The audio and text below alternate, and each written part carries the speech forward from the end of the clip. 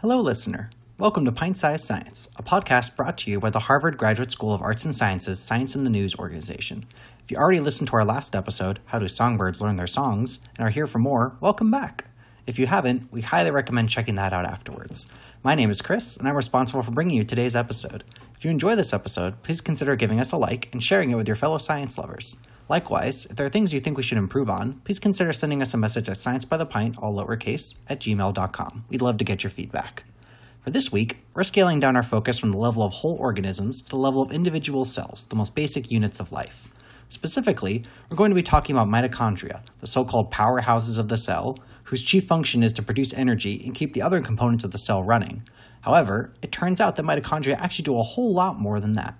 To learn exactly how much more, I sat down to talk with Dr. Katja Hansen, a postdoctoral research fellow in Dr. Sterling Churchman's lab at Harvard Medical School, who studies mitochondria. Specifically, she studies how mitochondria talk to the rest of the cell and the implications of this crosstalk for both basic cell biology and for better understanding human disease. Now, without further ado, sit back, relax, and enjoy listening in on our chat.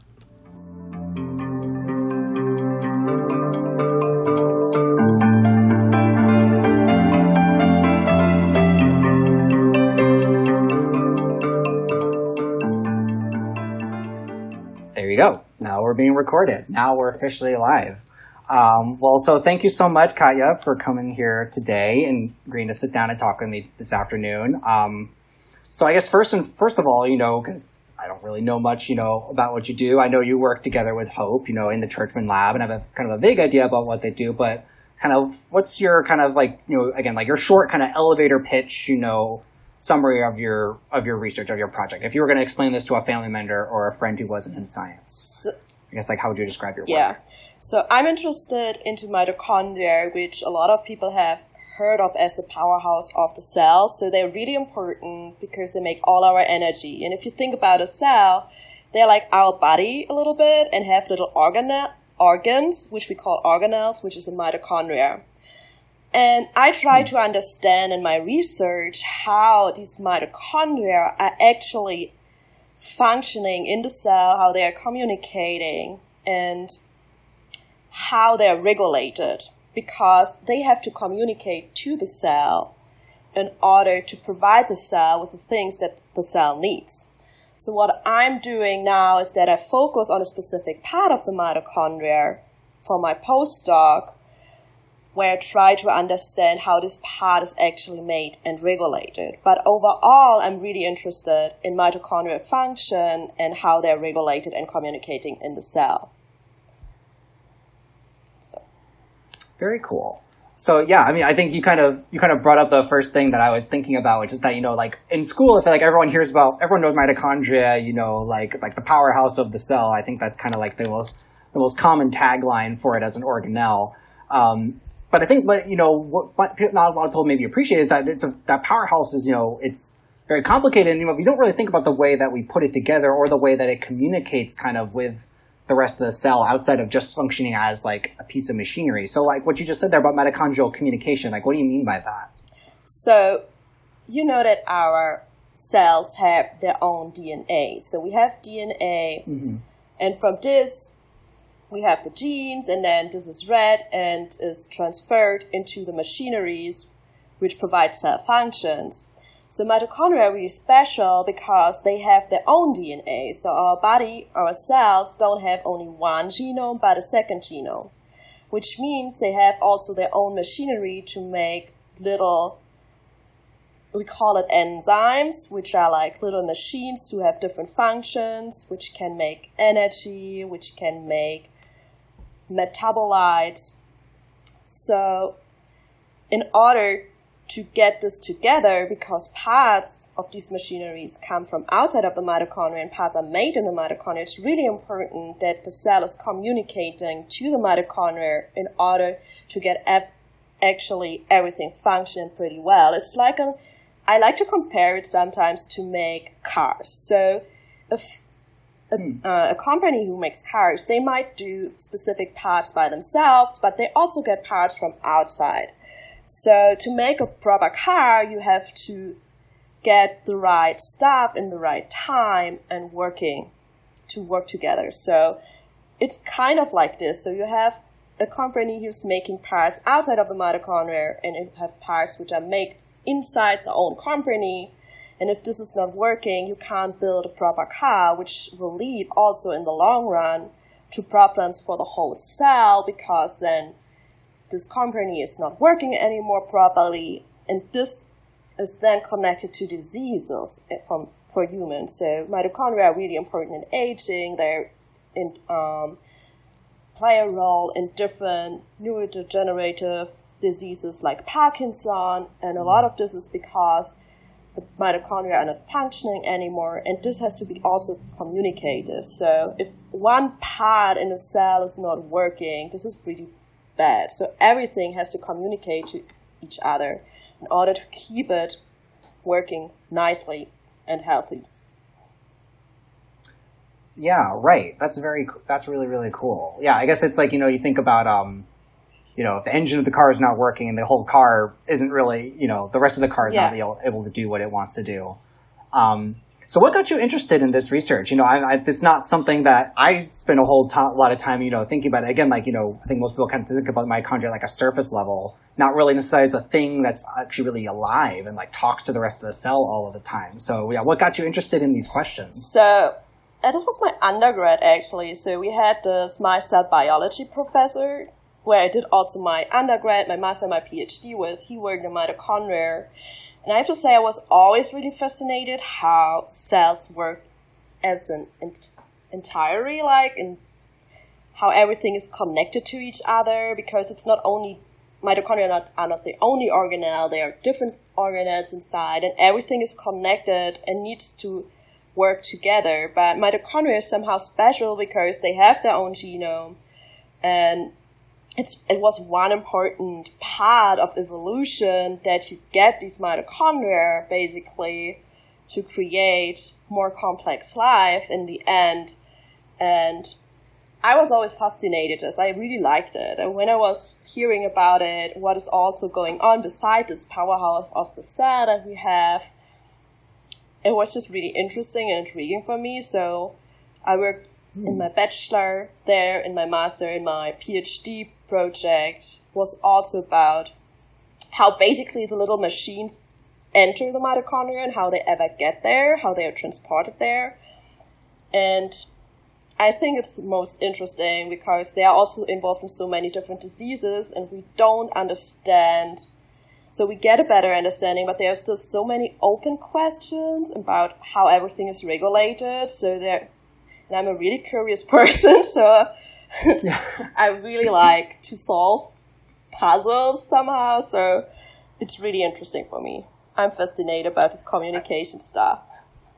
Yeah, so what do you think is probably the biggest, in terms of that process, what are the biggest misconceptions, when you're trying to explain this to people? Where do they usually fall apart in terms of being what? How does that happen? That's weird. What do you think? Actually, to be true, I don't know. No, but people don't ask me this because so usually I'm talking more. I'm just in the first year of my postdoc, and I'm always talking more about protein input into mitochondria because that was my field in my PhD. So we don't talk that much about metabolism. So the misconceptions there. Yeah. Or even about protein transport, into mitochondria too, about the communication. Let's say for the misconception is I think one big misconception in general is that the mitochondria is just doing oxidative phosphorylation, and people often forget that mitochondria are more than just the powerhouse of the cell, but are also really important to produce other metabolites like amino acids, which we'll then use to make proteins. And one big misconception about metabolism and mitochondrial regulation, I think, is it's specifically in yeast. So I worked during my PhD in yeast. Yeast, they shut off mitochondrial biogenesis when they are grown on glucose, where they just do fermentation. But that doesn't mean that they don't have mitochondria, but they still need it because they're really essential organelles who also make heme, which we know is, for example, really important in blood for hemoglobin. It's important for transcription in the cell because the transcription factors have heme as a cofactor. So they produce so-called cofactors, which are important for some enzymes to function in the cell. And I think one of the big misconceptions for people really outside of the field is like that it's not only oxidative phosphorylation. And this needs also to be regulated. So you have situations where you need more oxidative phosphorylation, so you will do more of these proteins. But then you have, again, cells that don't need that much oxidative phosphorylation, but, for example, need more heme, like blood cells. So they will make more heme and produce more of the enzymes for this. So I think this is one misconception, that mitochondria just do one specific part. And then the other point that is really important is like coming from a protein targeting field, that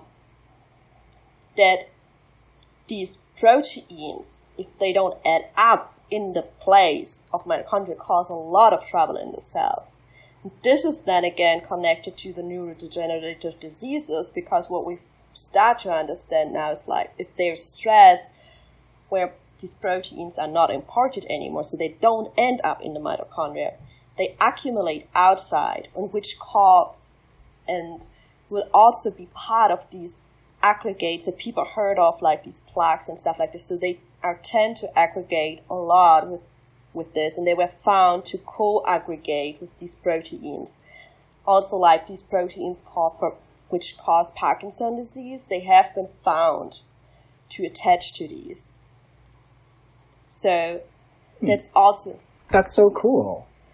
That's like one big thing, like in the mitochondria targeting field. This is something that is now also really, people start to understand that this is really important. Why this targeting has to be so well controlled, and why they need to get there really, really quick. If you don't do this, you get a really big problem outside. So yeah, just to summarize, because there were a couple of things in there I think that are really interesting. So just to like summarize really quick. So what you're saying is, first of all, that mitochondria don't just function as engines, right? They're not just energy powerhouses. Like they're also producing other parts, if you will, almost like they're functioning as like a factory, producing parts for the rest of the cell to use in all sorts of other necessary reactions and everyday processes that they need to live. Like I actually didn't know that mitochondria produced heme. That's actually news to me. That's really cool. Which heme is like, one of those proteins that's really important in red blood cells, or a carrier of oxygen, kind of, if you will, right? So that's one interesting thing, first of all, is that I think that's not why they recognize it. Then the second thing you were talking about, like in disease, right? Like you get these like this aggregation phenotype, right? If you can talk about like just for a second, right? Like for those who might be unfamiliar, like with Alzheimer's, right? You get these like plaques, like, and so what is a plaque? Like, what do you mean by that when you talk about like an aggregate? It's just like the aggregate that people know. So it's like plaque means, our proteins, they have a specific structure usually, but in Alzheimer, for example, also in Parkinson's disease, what happens is you have specific proteins which tend to misfold, so they take a different structure which is not functional, but is like deposited in the cell. And this causes that other proteins will also not reach their typical folding, their typical structure to function, but will be misfolded. And then also stuck there. And then in the beginning, a cell is able to get rid of this, but over the time, it will not. It will just be filling up the cell. And this is causing a problem because this will also interfere with cell function in the long run. And the question, I think, there is a little bit, I'm not from this field completely, it's just like something that we touched as a targeting thing, is that's all right. What is really causing the problems of these aggregates in a cell. It's a different kind of question because people believed before, like, having these plaques, also some part, like in Alzheimer's, it's also happening outside the cells, and then everyone thought, okay, this is bad, but now I think they believe that actually not the outside one, this is just like a side effect, but in the cell, these are the real ones which are really bad. And what makes them really bad, and why is this causing so a lot of issues? And one thing is, like, you have, it's called chaperones, proteins, machineries who try. It's like they clean the cell, basically. They help to get rid of the stuff, to unfold them, and then you have like a shredder to shred these proteins. So if you have these plaques, one idea is now a concept that a lot of these helper proteins go there, and then they try to get rid of this, and by this you take them away of the other functions in the cell where you would need it, which will then cause to a dysfunction in the cell again. So that's again showing that everything is actually connected. That's what I like. It's like, it's, yeah, right. You don't have one thing that happens and then it's just one thing, but always if you change one little thing, you will end up having a lot of effects in the cell, and it's not on one part. Right. Yeah. So use the analogy of a factory, again, which I think actually is working out really perfectly for this whole kind of scenario, right? It's like you have these reject parts kind of coming off of the assembly line, right? These misfolded proteins that don't work right. So they're just ending up as scrap on like the factory floor. And you have these chaperones coming around, kind of like the janitors kind of seeing like, okay, like these are misfolded. These aren't useful anymore. They toss them in, and they toss them in the bin outside, right? And then the cell kind of takes out the trash and gets rid of it in some ways. So it's not so much that you have this accumulation in like that your dumpster is getting full. It's that when these chaperones, these janitors aren't doing their job, you get the factory floor gets full of all these misfolded parts, right? And the workers trying to step around them, trip and fall on their face, and they're not able to do what they need to do. I guess, does that metaphor work? Yeah, I think it works. And basically you're taking away like the janitor from, there is an issue in the bathroom, but since the janitor is now working on these other stuff, he can't go there to fix the issue in the bathroom. That's basically one of the ideas that is going on now, that one of the new concepts, that you're taking away the janitor from the other stuff, which is really important to maintain the building functioning, and now it's just working there, which is then an issue. And that instead of keeping it instead of making sure the toilets aren't clogged and the sinks are working and the hand soap's refilled, or making sure that the AC is running, like the janitor's sitting there, just doing cleanup on aisle 5 all day, and the same boxes of cereal keep falling off the shelf. Exactly. And the little kids are screaming and that occupies all their time. Like, we've all been there. That's how you can describe it, exactly. That's how your cells are every single day when your chaperones aren't working. That's one thing. Very cool. So let's see. One more question I did want to ask as well. You talked before about how there's a lot of these questions people just weren't able to study for a long time, right? I think one thing that's really cool about doing science now is that we've come such a long way, right? The tools we have available to us, the types of questions we can answer, I think, they get more and more powerful all the time. So what are the tools in your field that are empowering you to ask questions, and try to delve into this topic in a way, in ways that other people couldn't? What are the? I think now it's perfectly for this postdoc. I used to work in biochemistry. It's called. It's I did a lot of so-called Western plots. I looked into proteins, and I did essays with cells, but it was still a little bit not as broad. So I did a so-called genetic screen, which was already a big picture where you can look into many different genes, many different factors that might involve it. But in the end, I was still really focused on one part, which was really good and really exciting, and we could publish a really nice story with it. Not there's anything wrong with it. Everything has its place, and it's really important also to look into the details. But I think what is really important now is that we have these new methods, these new sequencing methods, which enable us basically to look into the mitochondria and the nucleus, where our other genes are, like in the mitochondria genes and the nuclear genes at once at the same time. And we can look how transcription dynamics change there. Then the microscopy changed a lot. So microscopy is really nice, even though coming from a biochemistry lab, we know that we have to double check in the end, but you can use microscopy, and it's really powerful to image so many things also at once now, because the whole new imaging techniques are coming out. Specifically, I think in the last year we have so many new RNA FISH methods that were coming out, where we multiplex, having what we used to do for microscopy for RNA FISH. You would use like 1 transcript, perhaps 3, but now methods are out where they look at the whole genome at once, basically in several steps, but you can look at many things at once. And I think the biggest advance in the biology in the moment is that we have now methods to really look on a big picture and try to look at many things at once to see how the whole cell is reacting. So I'm focusing, obviously, on the mitochondria, but also there it's like we can now really see what is happening in the nucleus and the mitochondria, what changes in the cytosol and the mitochondria, so outside of mitochondria and mitochondria in the same time, to understand the dynamics of the regulation.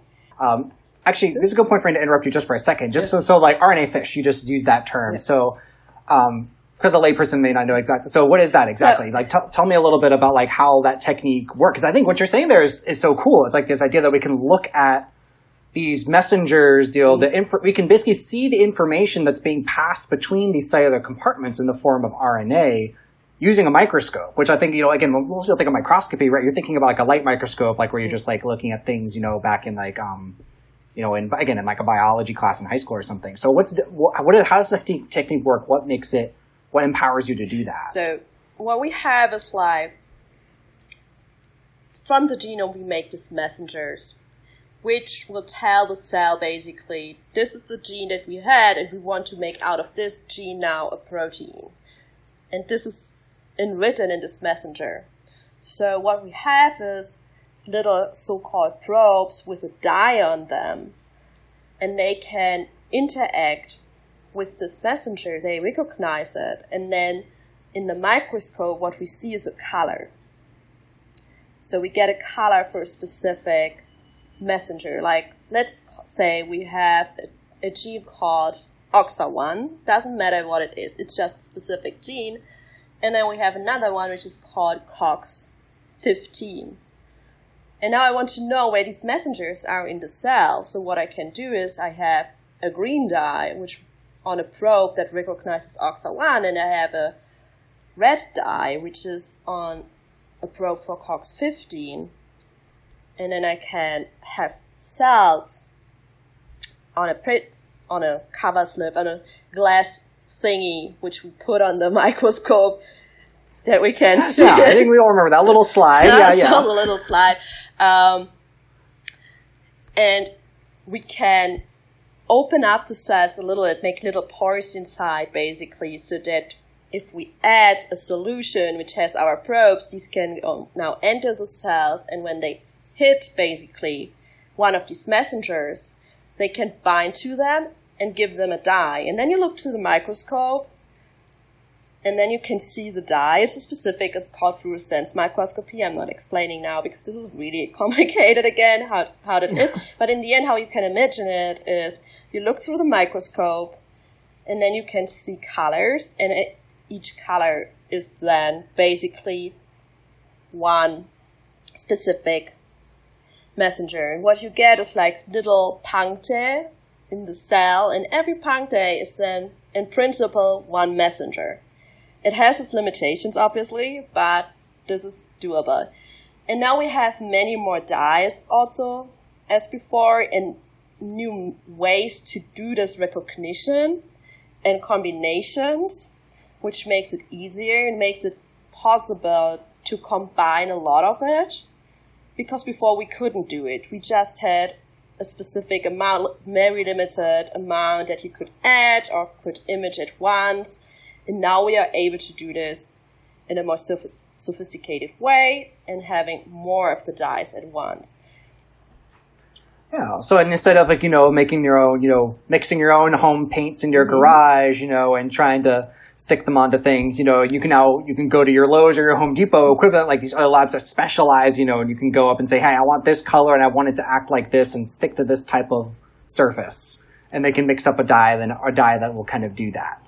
Yeah, they also enabled us to do it by ourselves because they make the protocols available and tell you how to do it. You still order stuff from outside, but it's really like they give you an easy recipe. Like before you had like a more complicated recipe, or you would just order it and it would be super expensive. But now they have these tools available for everybody basically. And I'm lucky that, for example, for what I'm doing, that I can work with the lab across the floor who was also working on this. So when I have issues, I just go there and ask them, and that's really nice. I never did much microscopy in my PhD, so I'm learning this now. And I saw some parts where I would be like, oh, wow, I never would be able to do it. I just don't know. But this is like now made in an easy way so that if you're coming to the field, it is easier to understand how to do this in a more complex way than before, and to do it also in a sophisticated way. It's still complicated and you have to learn still, but it's made more in a broad and open environment. Yeah. No, I think that makes total sense. I mean, I think it's like, I think it's the classic thing where it's like, I think people sometimes think of scientists, it's like, oh, we just know how to do everything, but I think it got more complicated. Like we have to work together as scientists now more than ever, let the record show. Even scientists get confused by scientists. We need other smart people to help, explain it to us, to figure out how these complicated techniques work. That's the reality we live in. Like the tools are getting more complex and more powerful, but to do that, we have to, more and more, we have to rely on like these different specialized compartments of the scientific field to communicate with each other, kind of like how the mitochondria communicates with different compartments of the cell. Yeah. And it all comes full circle. Exactly. That's how it is. Yeah. Yeah, exactly. There you have it. Thank you so much, Katja, for talking today. I really appreciate you, taking some time on your Sunday afternoon to talk about your work. And I think it's super awesome and best of luck. Thank you. You're welcome. It was fun. Yeah.